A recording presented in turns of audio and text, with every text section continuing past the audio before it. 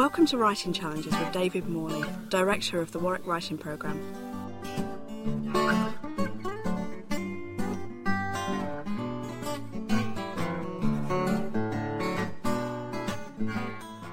Podcast 9, Shakespeare's Field Trip.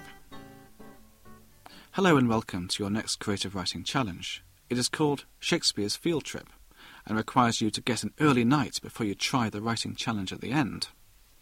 Now, most of the way we express ourselves in prose and in speech are imprecise.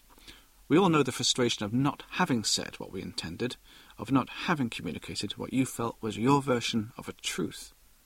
However, writing gives you time for rehearsal and time to get your words as right as possible. Although there is no substitute for merit in writing, clarity comes closest to being one. When we use words, we have to use the right words, and use the right words in the best order.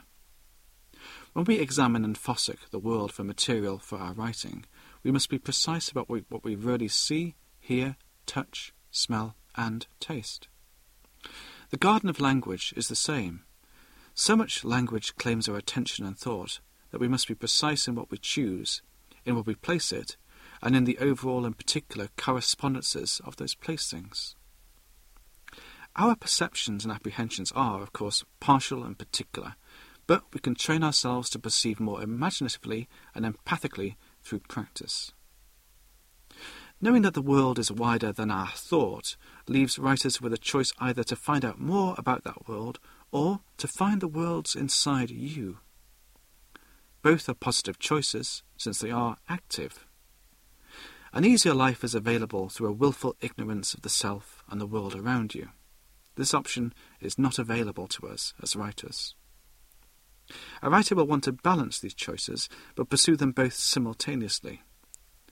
There are various ways to get out of oneself and into the world. Experience plays a part, and our notebooks allow us to arrest the motion of experience and record it for our use. But engagement with knowledge plays a part also. Forms of knowledge carry their cargoes through language. We can borrow those languages, we can burrow into these forms of knowledge, but it is our duty to do so honestly and learn their precision, and with that, their power. Here is this week's writing challenge.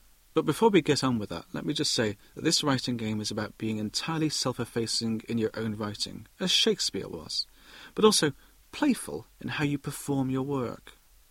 By placing your poem or story in the publication of a natural space, you are echoing a moment in Shakespeare's As You Like It, when a lover hangs sonnets from the trees of the Forest of Arden and says, "These trees shall be my books, and in their barks my thoughts I'll character, that every eye which in this forest lurks shall see thy virtue witnessed everywhere."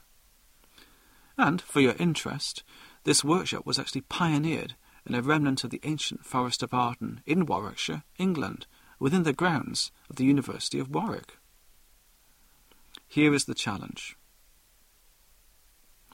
Rise before dawn one day. Make your way to the nearest green and open space, or woodland. Carefully observe the process of the dawn through its natural consequences on animals, and on the way trees and flowers react to the light, and the action of the various declensions of light on water. I also want you to observe the surface of a stone wall or a rock very closely, making notes on everything that you see. Make nothing up.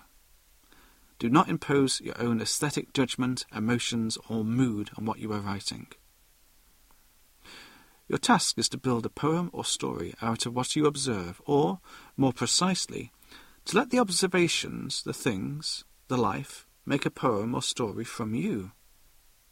When you have finished, go back to the place with your writing and place it somewhere where it can be seen by other visitors. Say, hang it from the branch of a tree. But don't just leave it in the tree.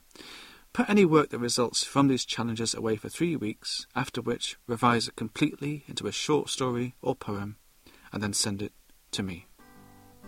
Thank you for listening, and good luck with your own writing.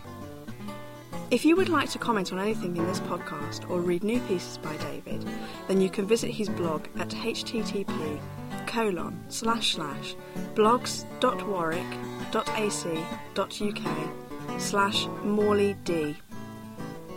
To find out more about the Warwick Writing Programme, visit www.warwick.ac.uk. Writing Challenges was produced by Tom Abbott for the University of Warwick. The music was written and performed by Dylan Owen.